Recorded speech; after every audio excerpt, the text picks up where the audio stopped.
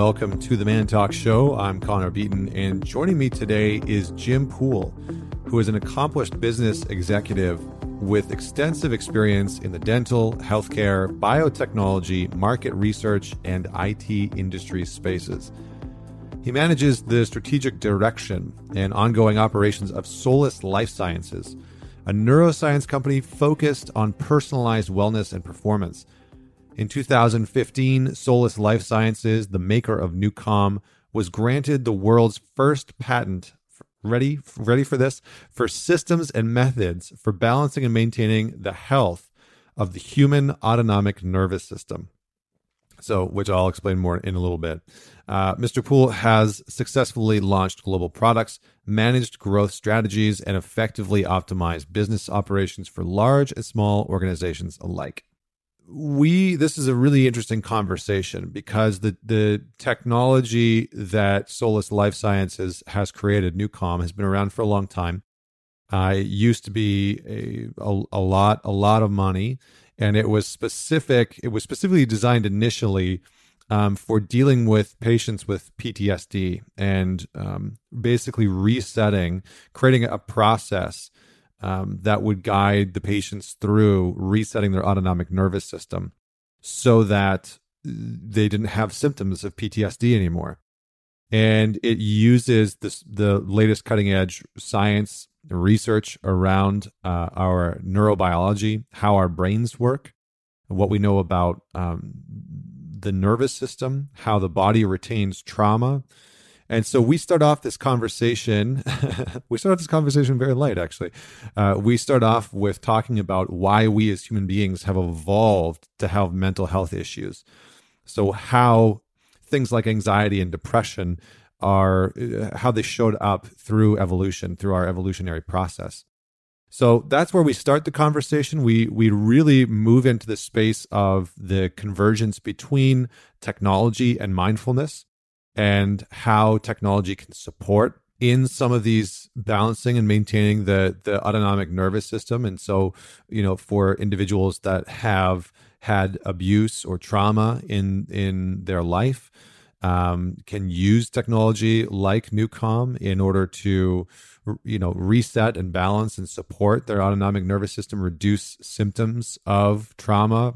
And just for the everyday person to be able to significantly increase your mental health and well-being. So we actually talk about the biology, the science, the research behind how we can use mindfulness and what actually happens in the body when we are implementing theta states specifically is what we talk about within this podcast. So Dr. Poole, Jim Poole, will break down the differences between alpha, beta, and theta states within the mind, the different roles that they play, and then how we can basically set ourselves up to move into those theta states and how important they actually are for regenerating our neurochemistry, our neurobiology, and most importantly, our nervous systems. So this is a really great episode. Mr. Poole has a ton of information, just a wealth of information. So this is one that you might want to listen again or listen to with a friend and discuss. Sometimes these types of concepts can be really helpful to have a dialogue around or some discourse. So if you enjoyed this episode, share it with a friend and have a discussion about what you heard in this episode. Thanks very much for tuning in. And without any further delay, please welcome Mr. Jim Poole. I'm doing well, thanks. How are you? I'm very, very well. Yeah, I'm like up in your hood, as we were sort of up in your hood. You are where you grew up from, and so I'm doing well. Lots of snow, but I'm dealing with the snow. Like, brings me back. I moved out of Alberta, Canada, to avoid cold weather and snow. And, I married a woman who was in Manhattan, and now I brought her sort of upstate, and cold weather and snow. So I feel like I did something wrong there. I did something right. She thinks she did something wrong there. Yeah. You're definitely in the thick of it. It's early February, and you have a lot of snow and a lot less daylight than you'd like. So vitamin D for the body, and I don't know, exercise and warmth for the soul. Yeah. Yeah. Well, thank you for being on the show. We're going to talk about a few topics here. But let's start off with the question that I ask all my guests, which is tell us a story about a defining moment in your life that made you who you are today. Wow. Okay. Not to mix business with pleasure, we'll keep it in the same vein. Probably one of the most defining moments for me, certainly my family would corroborate, is the first discussions I had with the inventor of Newcomb. So in June of 2009, a really fine gentleman with a Southern Texas accent called our technology firm, and we had a consulting firm that did a lot of M&A for Wall Street banks. And he was an applied neuropsychobiologist, quantum physicist, neuroscientist, naturopath. So definitely had an inclination to speak with a vernacular of a very high level. But it was the Southern drawl that kind of lured me in. But essentially, it went like this. He said, Jim, I've invented a technology that quickly, predictably, and safely relaxes the mind and body within minutes with no side effects. I'd never heard that sentence before. I used to be a psychotherapist before I went to business school, so I'm certainly aware of the need for that type of technology. And all I could think about was marijuana. But, in my brain thinking through it, I said, well, marijuana has, gives you cotton mouth and your eyes get red and you want to eat Doritos. So those are side effects. This wasn't. That 3 months of diligence and exploration changed my life. I've spent the last 11 and a half years running this company and challenging myself and our organization to bring a technology to the world that can change the balance of energy from negative to positive. So that was definitely a defining moment for me. Love it. And we're going to dive into that technology because I think that's interesting, and it's been wild over the past decade to see all the sort of emergence and convergence of technology and meditation and mindfulness. I remember watching a talk once. I can't remember who was on stage. Yeah, I think it was Gary Vaynerchuk, and he's always an interesting dude. I don't know if you're familiar with him, right. But yeah, he was talking about how mindfulness and meditation will be just a massive industry in the future. And this was years and years and years ago. and here we are, right? And mindfulness and meditation is a huge industry because we live in a very stressed out, over caffeinated, jacked up nervous system culture. And we pride ourselves on that, right? And we pride ourselves on that. So, okay, so you have a background in evolutionary psychology and neuropsychobiology, neurophysiology, psychotherapy, and then business. Yeah. So I tell you, I've been running this company for 11 and a half years. When you have a medical advisory board of the world's leading academicians, research scientists, and doctors, it's all learning all the time. And we play in the realm of the brain. Now, in the neuroscience realm, we still know very little about the brain. It's incredible. We think about how little we know about the ocean. We know very little about the ocean, but it's vast, right? Well, we know very little about the brain. So I think if you think about a career path or something that's going to intellectually stimulate you for your life's journey, studying the brain is a pretty cool space to be. I've never found myself bored. Yeah, I can imagine. What drew you to that in the first place? I don't really know. I mean, I was raised by two psychotherapists, so I was put into a situation where I had people staying in my home that were not well. Should not have been staying in a home. I shouldn't have been, privy to the complexities of the continuum of sociopathology and psychopathology. But I think I was born into it. Dave and I are identical twin brothers. When we were bad, and we were often bad because we're just kind of hellions, we weren't punished in the typical spank your bottom and deal with it, deal and heal. We were given the, wow, son, you've really disappointed us. What? I prefer a spanking. I don't want the complexities of shame and guilt and introspection. I'm only 10, 11 years old. So I think I was born into it and then sociologically evolved into it. And then I was a psychotherapist in the state mental health institutions of Massachusetts for 5 years, working with the sickest of the sick and people that were just really dealt a poor card in life epigenetically and then through their familial patterns, because most chronic mental illness is catalyzed by a significant trauma.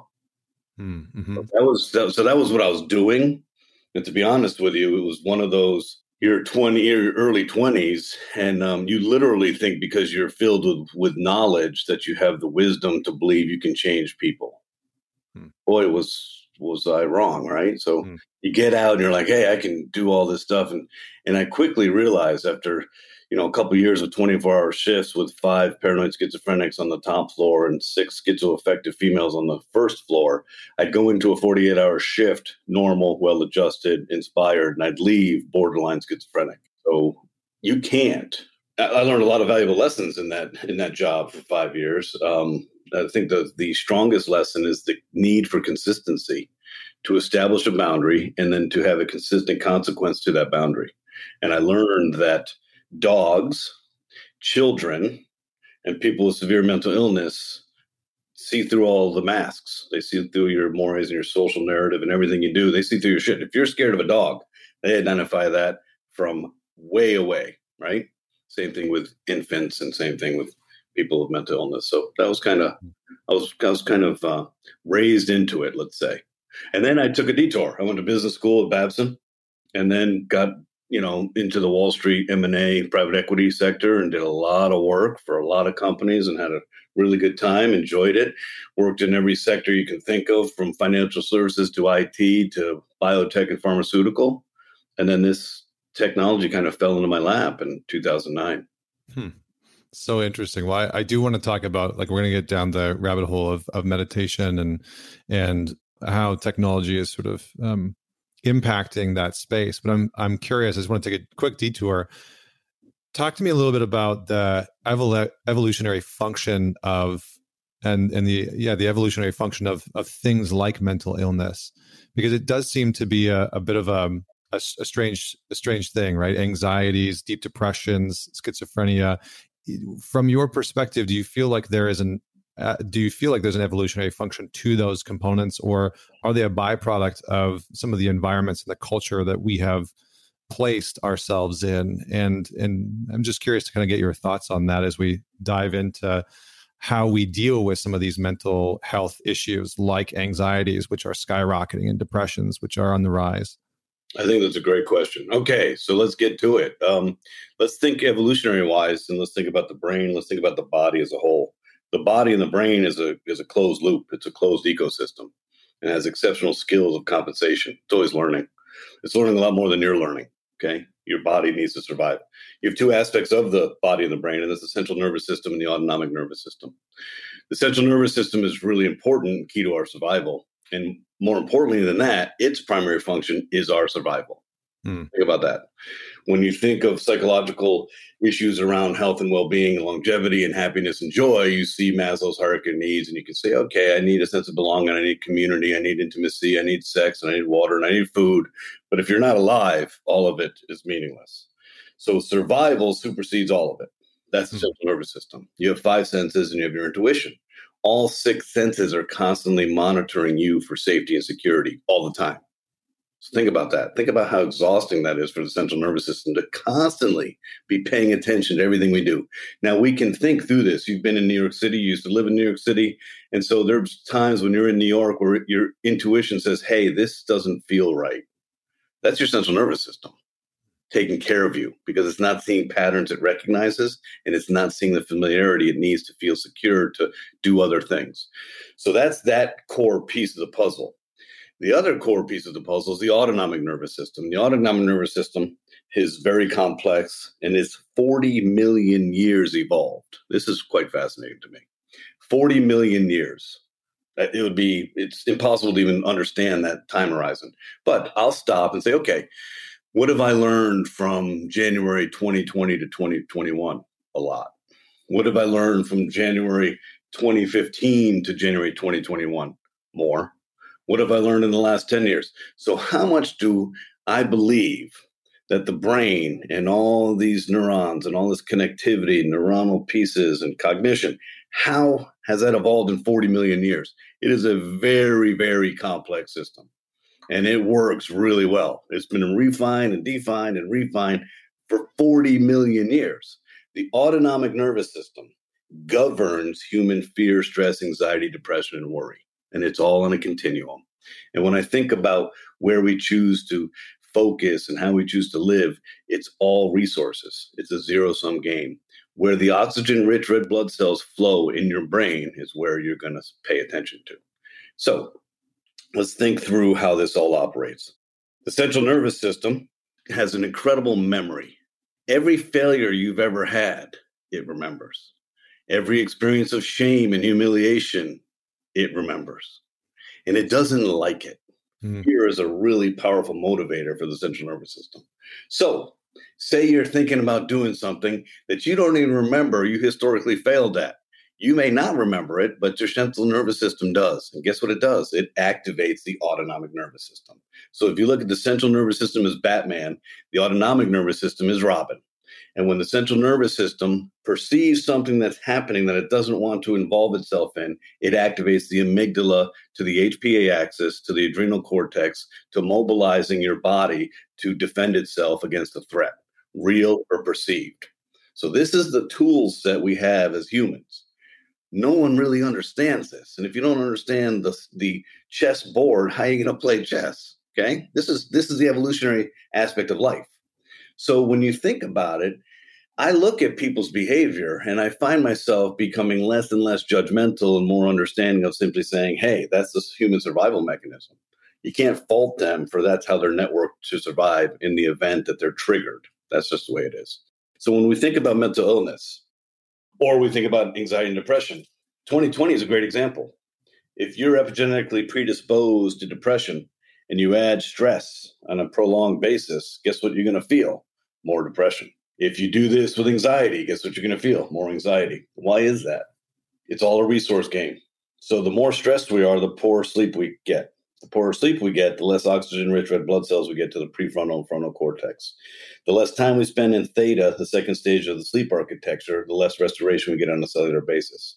We wake up, we're fatigued mentally, we feel lethargic, but our bodies and our cells aren't operating at full capacity either, okay? We don't see this on a daily basis because it doesn't occur on a daily basis. The minimal aspect of one poor night of sleep does not compromise you and put you in a state where you're prone to depression or anxiety, but it's the subtle consequence of accumulation of a poor habit. We mostly live in high stress, poor sleep, high stress, poor sleep, high stress, poor sleep. We have incredible resilience as humans. Incredible. It's amazing what a human can endure and what a human can normalize, right? We see this through history. We're like, wow, they went through that. People are going to look back at us and say, wow, they went through COVID and economic uncertainty and the Me Too movement and the Black Lives Matter movement and political insanity. They're like, wow, that was crazy. We're like, yeah, we lived in it. It's crazy. Just like our grandparents lived through the Great Depression, right? Changed behaviors and stuff. So the whole landscape here is you've got to establish mindful practice if you want to live, to have access to your character, personality, executive functioning, logic, and emotional well-being. Why is that? Because when we engage in mindfulness, what we're doing doesn't matter the spirit of how we get there. It doesn't matter if I choose to meditate. It doesn't matter if I do yoga, Tai Chi, deep breathing, or if I have a technology like Nucalm. It doesn't matter what path I take. The physiological benefit of deep mindfulness is the oxygenation of the body and the mind. That's what you're seeking physiologically. People don't understand that either. They think they're on a quest to higher consciousness through being able to calm the brain.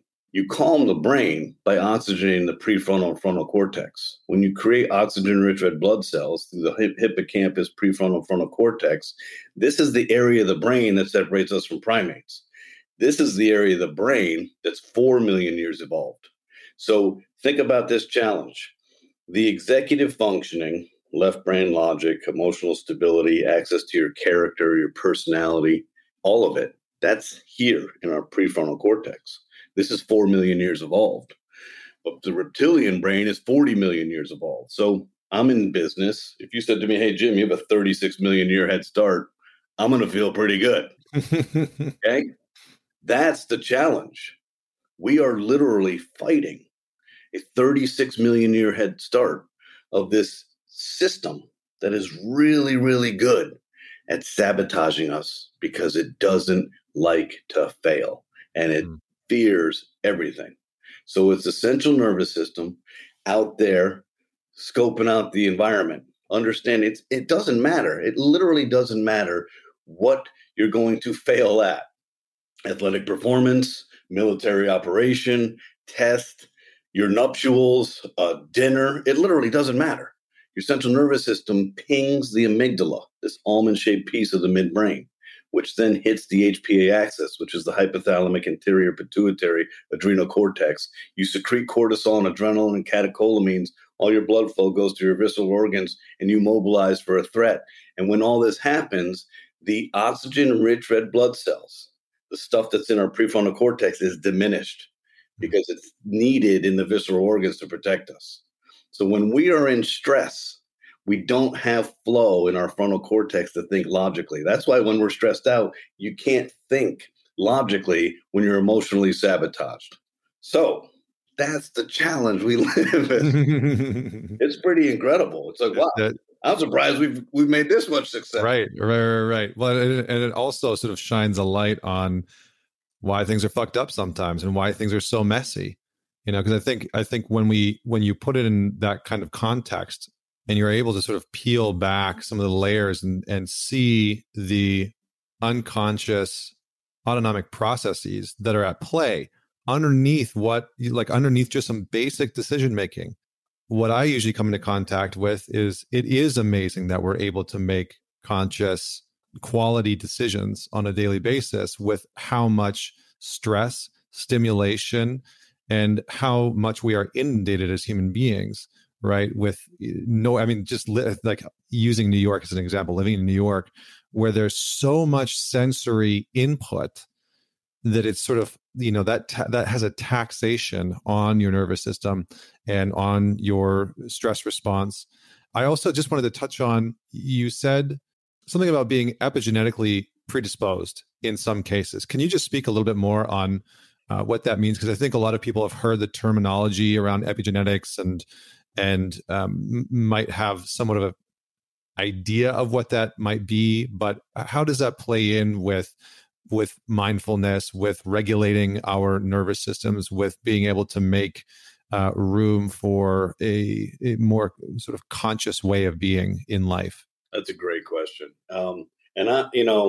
Maybe we shouldn't be fatalists, and maybe sometimes we are. We let the universe operate. You're a fatalist, but we're genetically predisposed to a lot of things. And I don't know that if you look at the genealogy of any family and any person on this earth, if you go back a generation or two, you won't find substance abuse as a manifestation of psychic pain as it relates to mental illness. We're all genetically predisposed to this. Now, interestingly enough, recently in the research, it showcased that anxiety and trauma cascades through the DNA to the next generation and beyond. They showed people that were in Auschwitz and the concentration camps in the Nazi regime, and their next generation were born with a predisposition for high anxiety. That was really powerful, poignant research. And it also says, whoa, holy cow. Now, I stop and look at that research and say, okay, all of this makes sense. Everything in life is energy. Everything in life is vibration. When you eat pork that was taken from a pig that was killed in an aggressive manner, that pig has a central nervous system. That pig knew what was going to happen on some level and had a tremendous amount of anxiety and cortisol flushing through its body, and then was killed, and then meat taken from that, and you're ingesting it. It's all related. Everything in life is energy. People don't understand what you can't see. People don't understand what you can't touch. People have a difficult time if it's not tangible. People don't understand stress. People don't understand anxiety. We can't see it. People don't understand trauma. They know that their friend went to war. They don't know what their friend experienced. They don't want to know. But when their friend came back, they know their friend is not the same. This is a fact. Yet they don't, because they can't see an injury. There's no sling, there's no cast. It's all here. Isn't it amazing how bright we are as humans, how capable, yet how limited we are? We have very poor time horizon. If you knew that cigarettes would give you lung cancer, you'd die a miserable death, you'd never smoke. Mhm. If you knew that lying in the sun gave you melanoma, which is a horrific death, you'd never lie in the sun. If you knew that stress created 98% of all diseases, you'd make it important to figure out a habit to address that. Mm. But we don't. When you're young, think about when you were young. Think about you cared about nothing. You're like, listen, we I can do was anything. pretty carefree digging tunnels in that snow in northern Alberta. Yeah, you do whatever, right? Now, if they said, hey, let's go dig a snow tunnel, you'd be like, no, it's freezing out. But in reality, it's a really strange. It's really quite incredible. That's what I love about what we do. You're Mhm. studying the brain and social psychology and evolutionary biology, and you're just looking at all these aspects of life. I have learned in the last 11 and a half years the importance of mindfulness and the stress management side of the equation. In fact, I find it to be one of the most profound necessities of a good life, simply because the negative consequence of not managing stress puts you in a disease state. So you mentioned a couple things about New York, which I find absolutely fascinating and really speaks to the intensity of the brain. New York, by far, is the hotbed of stress in the United States. It just is. You've got 18 million people or beyond in the greater Manhattan area, and you just have a lot of stimulation. But when you live there, your central nervous system figured it out. How did it do that? It has something called the reticular activating system. And the reticular activating system is constantly taking care of all your stimulation, everything from all your senses. Your cerebral cortex is a lot of your visual cortex. We're getting constantly inundated with stimulation all the time. So think about all the stuff coming at you in New York, but you normalize everything. Why? Because the reticular activating system is incredibly gifted and really powerful at two things: pattern recognition and finding shortcuts. So you live in New York, you adapt to it, becomes normal. When you first moved to New York and it was really loud at night, you couldn't sleep well. Within a few days, you normalized to it and you're fine.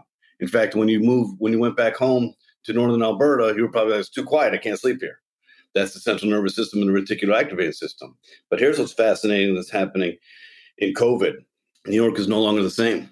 So your reticular activating system is constantly fooled. Your central nervous system is more fatigued and on edge than it ever was because all the normal pattern recognition that it could count on, the thousands of people, the stoplights, the taxis, everything, the smells, the noises, it's not there anymore. So your brain has to work double time to figure this out. Isn't that fascinating? Yeah, I mean, I think what I hear you saying is almost like our bodies are designed to adapt quite quickly and rapidly based on the environment that they're in, regardless of the detriment to the long-lasting impacts of the body. It's the reticular activating system of the brain. Yeah. Incredible. Think about this. Think about the there's no such thing as a second impression, right? Hello, your first impression. So you and your lady go out and you have an incredible dinner in New York. New York's got incredible restaurants and literally everything about it, the ambiance, the flavors, how it's melting on your tongue and digesting. And you literally think about this meal for days afterwards, okay? It was that good. So then you're like, okay, you know what? I'm going to surprise my lady and I'm going to take her back there 3 weeks later. You sit down, you have a lot of anticipatory excitement, and it doesn't measure up. Why? Because the reticular activating system has already tried that food. It's already had that experience. I love music. I played in a band for years, and it's funny to me. If the first time I heard a song, say a Journey song, and it was the live version of "Don't Stop Believing," I never liked the studio recording of that same better than the first because of the first impression. Yeah. Isn't that fascinating?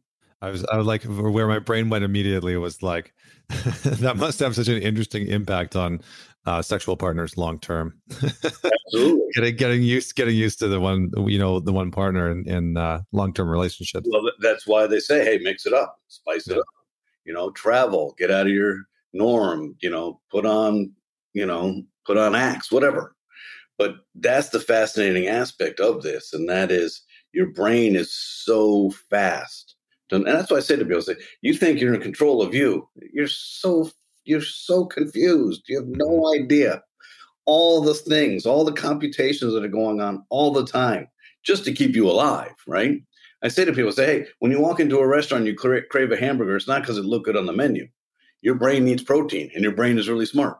When you are an addict and you are stressed out, your dopamine serotonin is out of balance. Your brain knows. This is the same thing with cocaine. Your brain knows. If you get in the car and you go down to the bar, you're going to feel a lot better. It's going to happen quickly. It's going to happen predictably. I know how alcohol works. So I bet if you find a way, get in that car right now, Jim, get in that car. I bet if you find a way to get there, even if it's just to say hi to a friend or get a steak at the bar, that's how it works. Look at people and say, okay, in 2020, when we have a really high incidence rate of depression and anxiety, we know we have a comorbidity of self-medicating. That's the central nervous system knows a lot more than you do. And it begins a craving process days before you actually fall to it. So if you don't have, here's the answer. If you don't have mindfulness practices in your life, you will never defeat the reptilian 40 million year old brain that has a 36 million year head start in circuitry far beyond your ability to comprehend. You're never going to play that game and win. So mindfulness in your life, as you brought mindfulness into your life, you'll notice a few things. One, you're more patient, you're more observant. That observation and patience allows you to be more reflective and more responsive to stressful stimulation and less reactionary. When you are not in balance, you fall really fast for the fear side. Fear is incredibly powerful. There's only one emotion more powerful, and that's hope. If fear was number one, we'd be extinct a long time ago. But hope is the strongest emotion. Right? So think about the media. Think about the food companies. What do? They bring in neuroscientists. They bring in companies like ours. Ours is different because we build things to help people. But a neuroscientist will determine, hey, if you show something bad, you elicit a fear response in a nanosecond. That listener and that viewer immediately hits the amygdala, the HPA axis, and begins the entire flight or fight response before there's any neurons that fire to the frontal cortex. You're not even aware that you're positioning for the fear side. So in media, it may not be nefarious. There may not be malintent, but they're trying to get ratings. And people know if I elicit a fear response, I capture your attention. If I tell you a nice story and allow your frontal cortex to compute things, it takes a while. With our food supply. Scientists come in and they put neurotoxins into our food. Hello, MSG. Remember years ago, we uncovered this. Hey, wait a second. There's an addictive element on these Doritos. It's in all food. Our food supply hasn't been food in a long time because they know, hey, we had this neurotoxin here and this excitatory toxin here and all these things. So that's the challenge we have. So if we can, in life, understand the need to balance the autonomic nervous system, we give ourselves the resources to compete in our brain and in our world. We're really our worst enemy. Humans, we've been kind of naughty in the last couple of days. Yeah, we've been doing some stuff to ourselves. Yeah. I want to get into that, like how we can start to balance the autonomic nervous system, what that looks like, and what's happening in the body a little bit more. But can you just touch on, because I don't want to move past this part before we dive into that. You had mentioned that something like 95% of illnesses, of disease, comes from stress response. Can you unpack that a little bit more? Because I've read a lot that would correlate to that, but I would love to hear your take on it. All right. That's a great question, and thank you for asking. And this should be taught in grade school. This is anatomy and physiology. This isn't up for debate. It's not hyperbole. It's not what if, then, else statements. This is real. Here's how it happens. Really simple. Your body has a 24-hour biorhythm. And in your sleep cycle, there's an important element of sleep where your brainwave function is levitating in theta brainwave. Okay. Life is energy, vibration, resonance. Everything has a resonance. Everything on this planet today has a specific frequency. You have a frequency. You specifically have your own frequency, different from 7.6 billion people. You resonate at a frequency. You vibrate differently based on nutrition and sleep and stress and all this stuff. Isn't it funny how when you look at a photo of you and your lady, sometimes you don't even recognize yourself or don't recognize her? You're never going to look the same. Why? Because you vibrate differently all the time. It's wild. It's there. We can see it, but our brains don't understand it. So when we live and before puberty, we're sleeping really well and the human brain's evolving. And so the sleep architecture has 4 components to it, but the main space is called theta brainwave. Theta brainwave is a slower frequency. It's below alpha. Alpha is 12 hertz to 8 hertz. And when your brainwave function is in alpha, you're kind of in the creative zone, maybe a little bit in the twilight zone. It's where transcendental meditation is. It's where creativity and being in the zone is. But theta is slower. Theta is just above deep sleep. There's in and out of lucidity, in and out of kind of a dream state. Theta brainwave function in the sleep architecture is the only time your cells do two really important aspects of healing. Number one, they clean their toxins. So the cellular maintenance happens only in theta brainwave function. Number two, your ATP is restored. Your mitochondria is restored. The energy source for the cell is restored only in theta. So when we think we can overcome sleep, when we think it's a badge of honor to sleep for 3 hours a day, it's a cascading, accelerated path to disease. That's all it is. There's no badge of honor when you're 52 and you have ulcerative colitis and diabetes and cardiovascular disease. Why is that? Because you didn't get enough restorative sleep. So it all starts there, okay? Your body's amazing. Your body has trillions of cells. Every cell has a job. Biology is communication. Cells communicating with other cells, whether it's chemical signaling or electrical signaling. They all have a function to do. The best analogy to think about is a killer cell. We all have cancer in our body all the time. The killer cell has a defined function. Go locate the cancer, introduce yourself, and kill it. Okay, that's their job.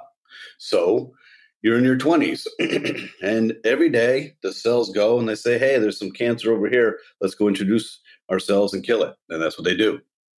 And you're living, and you go through puberty, and you go through hormonal dysregulation, and you go through this whole kind of dysynchronous sleep patterns and all this stuff.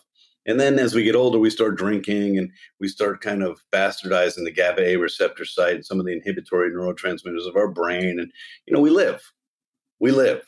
But in living, we're compromising the restorative aspect of our sleep pattern. Okay. And as we get older, we're sleeping less. So over the course of time, in your late 20s and 30s, your cells don't clean their toxins over the course of a couple of years. Your mitochondria doesn't get restored. Your cells start to lose their ability to function and do their job. So in your 40s, your cells, the killer cells, identify the cancer and they say, hey, this party looks like fun. They forget what they're supposed to do and they join the party. It is not by coincidence that cancer feeds on stress and sugar. There's no coincidence here. That's it. So when you look at cancer, we do a lot of work with stage 4 cancer. We do a lot of work with the Comprehensive Cancer Wellness Program under the guidance of Dr. Janet Ranicky, and it's fascinating to me. Most cancers are derived from unresolved conflict, psychic and emotional pain, cascading into cortisol, cascading into worry, and all this stuff and all this narrative we create between our ears is actually killing us because it's breaking down our cell structure. Disease is going to happen to every human being. 98% of all diseases are created by stress. Therefore, unless you die from an accident, you're dying from stress. But it's never going to say, hey, Connor, you died from stress. No, it's going to say you died from cardiovascular disease or you died from ulcerative colitis. All built from stress. It's not a mystery. But why no one's educated on this is a mystery to me. Because if you don't resolve that, stress is going to resolve you. Think about this. Do you think 50 years ago there was a proliferation of all these immunosuppressive diseases in your gut? Do you really think people were plagued with ulcerative colitis and irritable bowel syndrome and Crohn's disease? Hell no. But we today are more complex. We've got more problems. We have this advancement of technology. We have a food supply that's not balanced. We're constantly on, right? We're constantly on. For all the good that technology does, it has a negative consequence. All this cortisol sitting in your gut compromises your microbiome, changes the acidity of your belly, and creates disease in your gut. It's all related.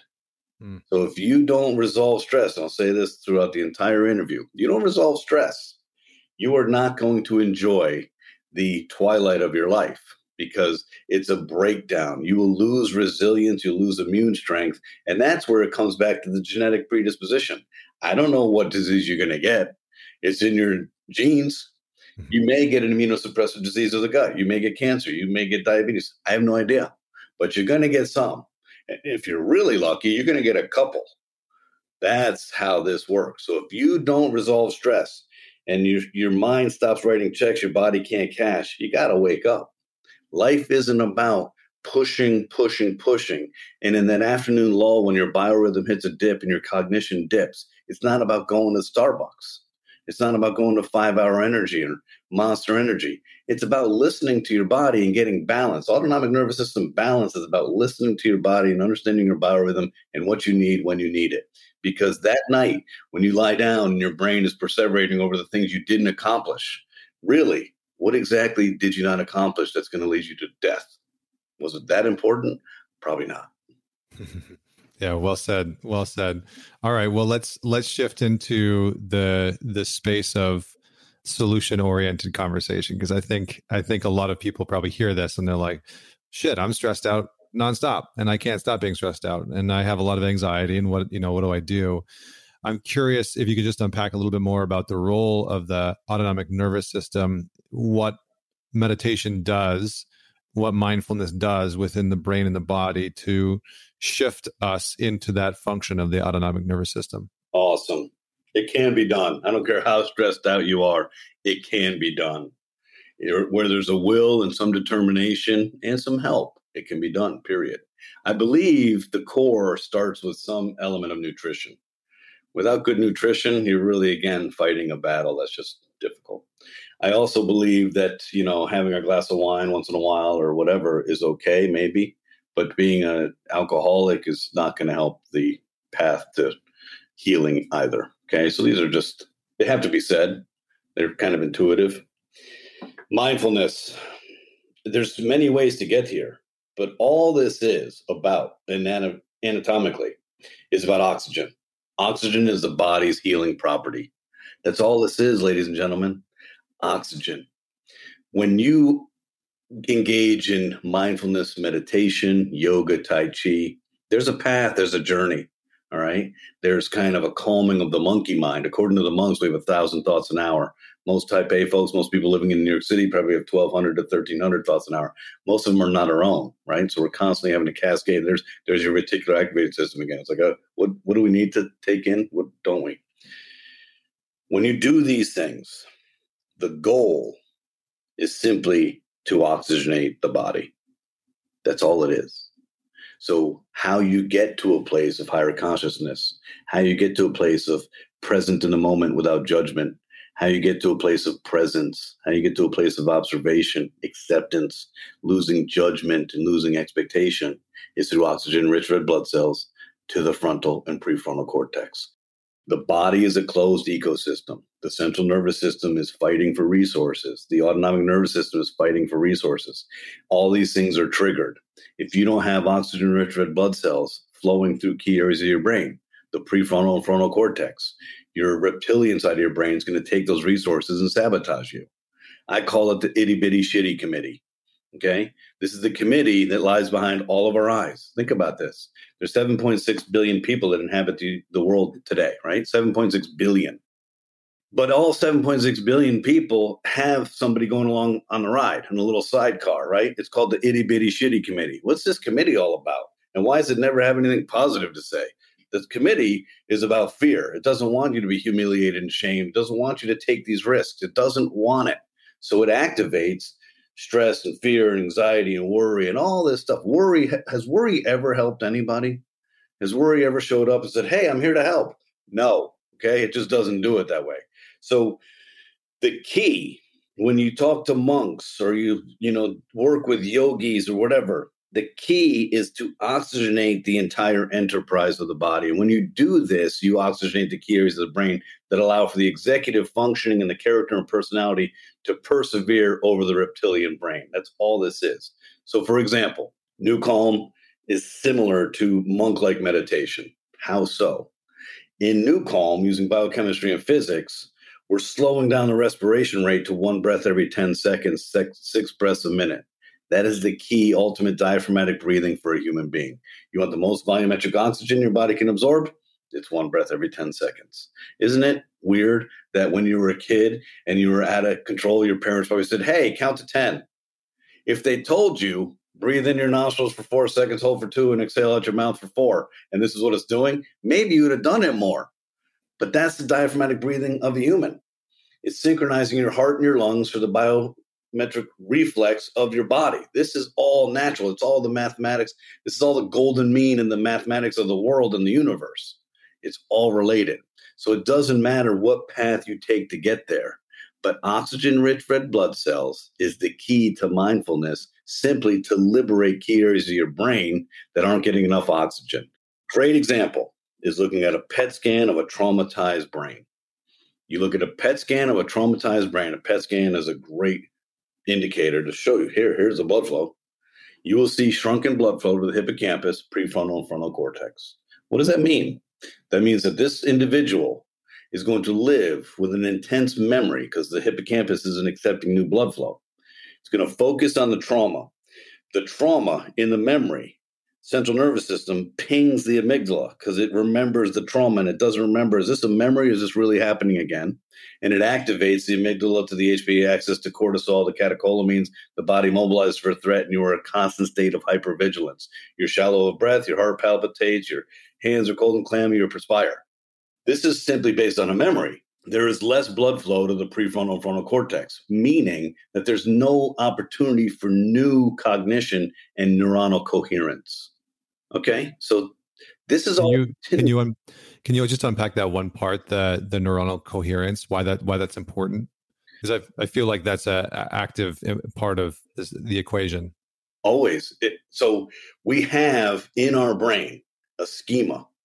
You have in your lifetime built a network of experiences, and there's a whole schema, and it's like a librarian. Something happens and it picks up an experience and says, hey, this happened before, and here's how it got here, and here was what the solution was. So all of these aspects is creating new neuronal connections, new cognition, new ways to create new layers of a new map. Otherwise, we're stuck. When we're stuck in a repeated belief pattern, when we're stuck in a repeated memory of trauma, we can't get out of the reptilian brain. That's not designed to harm us. It's designed to protect us, but it can't figure the shit out. It is completely overwhelmed. Mm-hmm. The life of someone who's traumatized is the worst life I can think of because they never can escape between their ears. And the cascading event of their inability to escape and the repeated nature of the itty bitty shitty committee and how loud it gets, it creates behavioral modification and changes that create shame and guilt and a lack of sense of self-worth. And it's just a terrible way to live every day. And then they don't sleep. So high stress, terrible memories, hypervigilance, constant state of alert, poor sleep, self-medication. You can see how this all plays out. Mm-hmm. Life is on a continuum. Nothing is perfect. Nothing is static. Nothing is real. It's always moving. So when you think of mental illness or you think of the anxiety spectrum or depression, it's all a continuum and it's all a relation. We've all had episodes in our life where we've been overcome with anxiety. We know what it feels like. It doesn't feel good. We know that we're thinking, hey, this isn't rational, but it doesn't matter. The body's already activated the system. It's like, hey, we're taking this to the finish line. We got to get out of this situation. So in life, when your viewers and listeners think through this, there is no sense of perfection. Yogananda and monk, Brother Craig Marshall, shared with me recently. He said, Jim, per is a Latin derivative for mask. Anything that has per in it is literally masking your ability to see through to the truth. I was like, what? He said, so perfection, perception, performance, it's not based in reality. It's based on your narrative. I was like, whoa, that's really... Wait a second. Is that the Matrix? Yeah, right. Yeah. All of a sudden, yeah. But listen, we all create our own internal narrative. Think about energy. Think about entropy. Energy doesn't go anywhere. It just is shifted. And think about all the energy we waste and use, mostly on negative consequencing of things that are going to happen in the future that never really happen. I love the quote, worry is interest we pay on a debt we don't owe. I love that because it shows you how inconsequential it is. Now, anybody who goes on a mindful path from yoga, tai chi, meditation, deep breathing, technology, whatever, they're going to get to a place where they're far less reactionary. They're going to get to a place where they become observant in their own life and present in their own life. They live their life. They get to a place where things that used to trigger them don't trigger them. They get to a place where they actually listen. It's really quite amazing. It seems ethereal. It seems like soft. There's nothing soft about it. That's one of the ironies of life. It's one of the most important elements to your balance. When you're stressed out, you're not the best human being you can be. You know this. You're emotionally sabotaged. You're impatient. You're easily agitated. You're short with the people closest to you. I mean, it's weird. Okay. Well, what are you going to do about it? What are you going to do about it? Seriously, you got to do something. Yeah, I mean, a lot of people step in with coping mechanisms and alcohol and weed and, distractions, social media, binge watching, et cetera. So, I think let's take a bit of a right turn then into the technology that you guys have built and created and has been used for quite a while, because I think there are quite a few different emerging technologies that are supporting people in mindfulness practices, in being able to sit, meditate. I mean, just something as simple as Headspace, right? Just an app that you can listen to and you can have a guided meditation. Just in simplest forms, and then maybe a more complex version, describe what Newcom is and how it functions within the mind, within the body for the listener, because I would love to get your take on that. Awesome. Well, now you guys get to join the PhD class of neuroscience. Dr. Holloway is one of the most incredible, compassionate, bright human beings that ever walked this earth. I've witnessed him in the presence of the best in the fields of statistical biophysics and cardiovascular disease. And within minutes, they're deferent to him in their field of expertise. He's not of human origin, I believe. He's an incredibly gifted human being. In clinical practice for 42 years, serving trauma, mostly veterans from the theater of war and female abuse, sexual, emotional, psychological abuse victims. For those of you who understand the DSM-5 and diagnosable anxiety disorders, there's 7 diagnosable anxiety disorders, and on the furthest continuum of the most difficult profile is PTSD. This technology took a 30-year invention path and was developed expressly to manage the symptomology of PTSD. That's all I needed to know as the core fundamental to say, hey, I can't do that as a CEO and take this into that realm because commercially it's too difficult. Right? The road's too long. We'll be bankrupt before we get there. But I knew with tremendous confidence, if it solves that profile, there's no human on earth this doesn't help. Okay? So a 20 plus year pure invention path, 8 years of pure R&D, this technology is not designed to cure. This technology is designed to liberate the monkey mind, to stop secreting cortisol, to allow the body to heal by levitating the brainwave function in theta. When the brainwave function is in theta, the cells clean their toxins, the mitochondria is restored, and the lungs and the heart synchronize to one breath every 10 seconds. Newcom is an exceptional facilitator and levels the playing field from that 36 million year head start. What I find in looking through life and working with active DOD and trauma and PTSD, comorbid with addiction and stage 4 cancer and Alzheimer's and ALS and all these disease states, Newcom doesn't cure disease. Newcom manages the stress response and gives you restorative sleep so that your body can get into a state of healing and immune strength and build resilience. It is the great facilitator and equalizer. It is incredible. It is a gift from Dr. Holloway. I don't know anybody who spent 20, 30 years to invent something. When something wasn't working, he moved to Russia and worked in Russia to study, microcurrent stimulation and other ways to catalyze the nutrient. It's just incredible. The whole story is incredible. But what we have in front of us today is a portable, affordable version of this neuroscience platform that's 19 years old and $25 million invested to get here. Now, why is that? Why is it so complex? We're managing the human brain. The Newcom technology has taken on the task of managing the human brain. Good luck. Can you do this in one simple modality? I don't think so. And you can't. So the Newcom system has 3 components. All 3 components contribute to the efficacy of the system. We have the only patent in the world for balancing the health of the human autonomic nervous system. We have the only patent in the world. That is incredible to me. It's incredibly sad that the planet's been around for a long time and there's 7.6 billion people here and we have the first to do this naturally. It doesn't make sense to me. Okay, fine. But to do that, do you really think the USPTO and the patent attorneys were like, yeah, that sounds good. Here, sign here.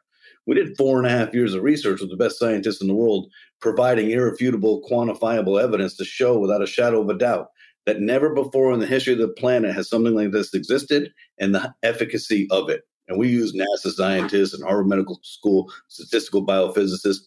Dr. Chung Kang Peng is the world's preeminent expert on HRV. He has 54,000 medical citations. 54,000. He is the expert. He's the one who did our research for 4.5 years to show, hey, this is what NuCalm does.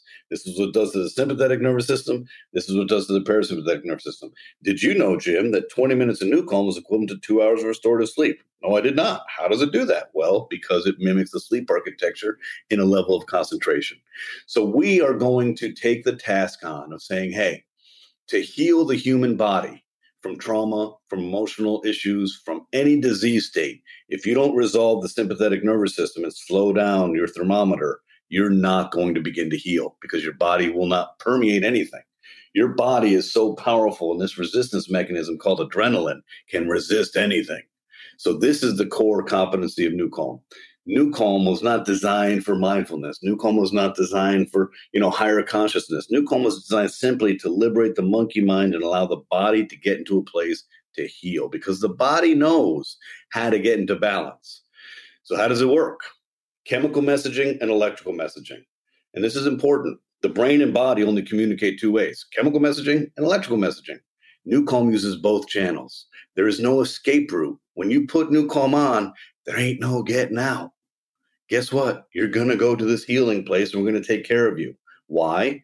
Because we're commandeering both channels. There's no exit. There's no escape route, which I love. It's like, hey, I know how predictable this is. I could NuCalm you and leave the state and come back and you're in the same place. Why? Because your body is restoring and healing. There's a disc that goes on your left wrist. The disc is complicated quantum physics using bioresonance or harmonic oscillations, and it's amazing. What it's really doing is activating what's called the GABAergic system. The GABAergic system is comprised of GABA A and GABA B. GABA is the body's primary inhibitory neurotransmitter. Inhibitory, not excitatory. It's not adrenaline. It's the opposite. So what does it do? It inhibits the HPA axis and slows down the secretion of adrenaline. Interestingly enough, the GABA A receptor site is responsible for anything anxiolytic in the human brain. Anything resulting in relaxation of the brain is GABA A derived. What does that mean? Every time you drink alcohol, it binds to GABA A. That's what creates the relaxation response. Any barbiturate binds to GABA A. That's what creates the relaxation response. Any benzodiazepine binds to GABA A. So what do you think is going to happen when you bind GABA A to GABA A? You begin to relax. That's what the disc does. Then you have an eye mask. Simply put, we're visually stimulated by light. You can't meditate, sleep, or relax with your eyes open. So you have an eye mask. The third component of NuCalm is the most complex. There's over $5 million of patented physics, mathematics, and algorithms in a software platform. Then we compose music on top of it. It takes 6 to 9 months to compose one track. Why? Because the composers have to build the music in the solfeggio ancient music scale commensurate with the math. So at minute 2, the pitch has to be 162 and the frequency is 13.2 hertz. So it's like neurosurgery. You listen to the music, you cannot hear what we're doing. We're using all this mathematics and algorithms to present your brain with a pattern. It's the caudate nucleus of the midbrain. And the pattern happens to just slow you down into alpha and theta. The best way to think about this, Connor, would be coffee. You wake up in the morning, you're lethargic, your brain's not firing, you feel like you're defeated and the day hasn't even started. You have some coffee, all of a sudden you're like, wow, I feel amazing. This isn't amazement. It simply accelerated the frequency of your brainwave. So from 12 hertz, you went up to 16 hertz. The focus zone for a human is 15 to 20 hertz. Okay. NuCalm's doing the opposite. It's saying, hey, you're stressed out or hey, you're worried. We don't care. We don't care who you are, your age, your ethnicity, your disease state. It doesn't matter. Biochemistry and physics is going to slow you down, take you to this place. So we literally present your brain with a pattern and your brain falls into alpha and then into theta. Most of the tracks, most of the time you're in NuCalm is in theta. Theta is the healing zone. That's how we get 20 minutes of NuCalm is equivalent to 2 hours of restorative sleep. That's what we're doing. So it's a system. It used to be a $5,995 class 3 medical device. We sold to doctors for 10 years. We served millions of people. We've worked with 49 professional sports teams, the best athletes in the world. We work with aviation, stage 4 cancer, and doctors all over the world. We work with the United States DOD, the FBI, the Border Patrol, BORTAC, BORSTAR, Special Forces, Navy SEALs, doesn't matter. But we weren't doing enough. Why? Because at $5,995, you're not serving enough people. And what I've learned in 11 years running this company is stress does not discriminate. We work with monks, Connor. Monks. Monks are using New Calm. What? Houston, we got a problem, okay? What are you using New Calm for? What are you stressed out about, okay? It's incredible. So from monks to Tony Robbins, the entire continuum of humanity uses New Calm. Now, we spent 4.5 years bringing to market a non-medical device that leverages the platform of the patented Class 3 medical device for 19 years, and you can now get New Calm in a 3-component monthly subscription. Now we're going to make a difference. Now we're going to do what we intended to do, and that is change the energy of this planet from negative to positive by simply liberating people from stress and telling the reptilian brain to go take a nap. Because we want to liberate people to be the best you. That's what we're here to do. I love it. I mean, I think it's such a good definition and description of what the product is and like what the technology is and how it tunes into the body, what function it plays. We're running out of time. I feel like there's so many more questions that I have. You're like one of those guys that you weren't joking at the beginning of this podcast before we jumped on. You're like, you just wind me up and I'll go. And I'm like, I'm listening to you talk and I'm like, man, can you just stay here for like an hour longer or like 3? Because there's a bunch of questions that I have for you. So that's just to say, first off, thank you. Secondly, there are other questions that I have about how the product interacts. There was, I think, there's like the sound component is an amalgamation of like binaural beats, magnetic field stimulation, and they get a few different components of it. Yeah. Tell me, just before we wrap up and before, where people can go to find out more of it, tell me a little bit about the auditory component of it, because I think that part is so fascinating. Because when I tried it out myself, that part of it was so interesting to me because I have a degree in music. And so I was fascinated by that part. And with my like psychology fixation, those two things melded together.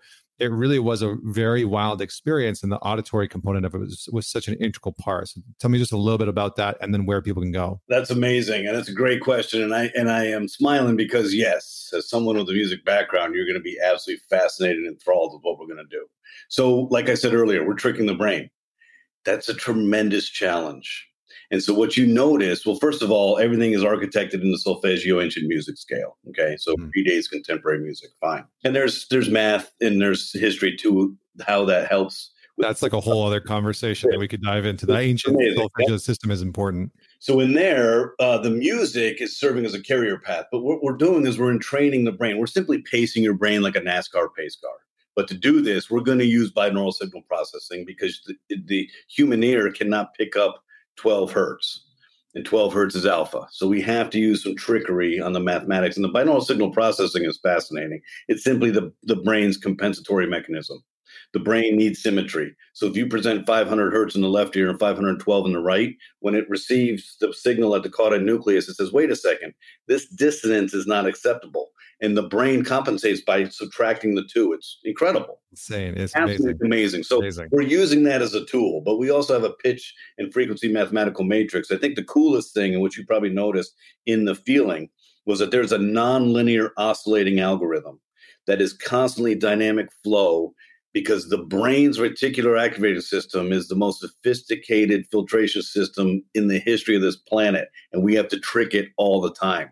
So we are taking you on this journey to alpha and theta, but the specificity is never the same. So it might be 13 hertz to 11 hertz to 12.5 hertz to 11.8 hertz, and we're constantly moving you. So when you were listening to it, what you heard, say you listened to Rescue 50, it's a 50-minute track, 16-minute down ramp into theta, then you're in theta. You probably noticed your mind was wandering the whole time. You couldn't stay on a linear thought. That's the manifestation of the math. Non-linear oscillating algorithm, constantly moving you. What we're doing is not meditation. We're not giving you control over your thinking process. What we're doing is we're liberating your mind to go on a journey, because we're taking it on this path where you go on, take your monkey mind and go on a nonlinear journey. But you probably notice the separation of your body. You probably noticed your respiration slow down. You probably noticed the gravity, 9.2 meters per second squared. You literally notice, whoa. When you take adrenaline out of the equation and you're observant, you feel it. You started to enter this state of lucidity in and out of this twilight zone dream state. That was theta. Your respiration slowed down. Then you may have even slipped in and out of sleep. So you literally are hovering just above sleep. All of this is done through the auditory motor cortex. All this is done through the platform of physics. So a typical song is about 5 to 8 megabytes. One Newcomb track, like Rescue 50, is 789 megabytes of information we're forcing your brain to process. Wow. It's a huge amount. There's 2 tracks in the app now that are 1.5 gigabytes of mathematics. It's incredible. Wow. Why? Well, to solve the problem of managing the brain, the most complex organ in history, you need a complex solution. So I love the fact that Headspace is out there and Calm is out there and all these tools are out there. We've been out here for 19 years. And 19 years ago, we were like aliens. 10 years ago, I was lecturing all over the world and people didn't understand anything we were talking about. I love the fact that the zeitgeist and the awareness is growing. But we bring a tank to a knife fight. It's the only patented neuroscience platform in the world, and it takes a systematic approach. Newcomb is not 1 + 1 + 1 = 3. Newcomb is 1 + 1 + 1 = 7. That's what we showcased to the world when we said, this is what we do. So the combination of the biosignal processing disc with the iMask, with the neuroacoustic software, but you got spot on. The auditory aspect of Newcomb is 75% of the method of action. We're simply using this tool. We're using your ears as the path. We could do visual entrainment. We just didn't need it. The complexity of what we did and the grip we have. Now, as a musician and someone who studied music, you'll appreciate this. We've gone from Newcomb 1.0 in 2008 to Newcomb 2.0 in 2014 to Newcomb 3.0 in 2020. What's different? Well, life is different. Neuroscience is different. Interestingly enough, in the neuroscience literature, they're learning that the vibrational patterns of ancient instruments, the tambura, singing bowls, actually has a resonance that helps in the healing property. So what we did is we recorded with a 3D holophonic microphone all of these instrumentation and subliminally put it into the master software. We're gripping you so tight. You're taking this journey with us. Mm-hmm. You're not able to think through stuff. Even as a musician, you're thinking through the melodic patterns. But guess what? As soon as you start getting comfortable with one, it shifts, didn't it? Yeah. Yeah. Because we had to. Because if you get emotionally attached, your monkey mind is going to come back and start creating cortisol.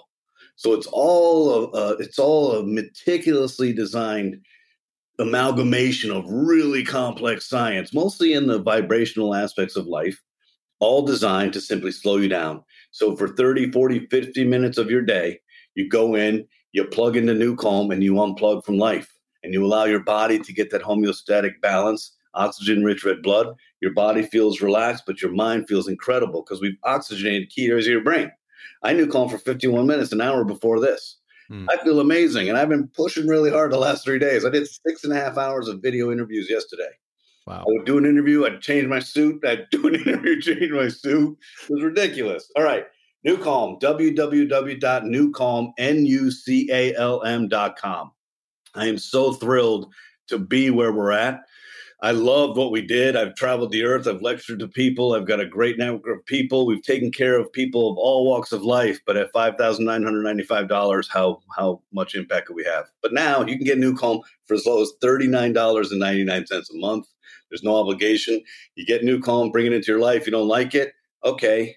I highly recommend you try to like it because it's really important for your health and well-being. But if you don't like it, you don't like it. Don't use it. We're here to change the world. We're here to help you. We're here to liberate you from stress. We're here to help you feel better, live better, perform better. We're here to help you be a better dad, a better son, a better lover, a better employee, all of these things, because stress is the negative consequence of life, and we are the great equalizer. That's what we're here to do. So good. So good, man. Well, thank you so much for your time. We'll have links for that in the show notes so people can check that out there. And head on over to the website, don't forget to share this episode. I think this is one of those conversations that's so fascinating, especially if you know stressed out people in your life, which I mean, I don't think anybody doesn't at this point. So head on over, check out New Calm. I tried it out, loved it. And it was such a powerful experience. And I love that part about the audio because my brain couldn't follow it. And there wasn't really like a tight pattern to clutch onto. And so it really helped me move into that theta state. So Jim, thank you so much for joining me on the podcast. I'm going to have you back on at some point. Would love to have a conversation about a few of those topics. And for everyone that's out there listening, don't forget to leave a rating and review and subscribe. Share the episode with just one person. And until next week, this is Connor Beaton signing off.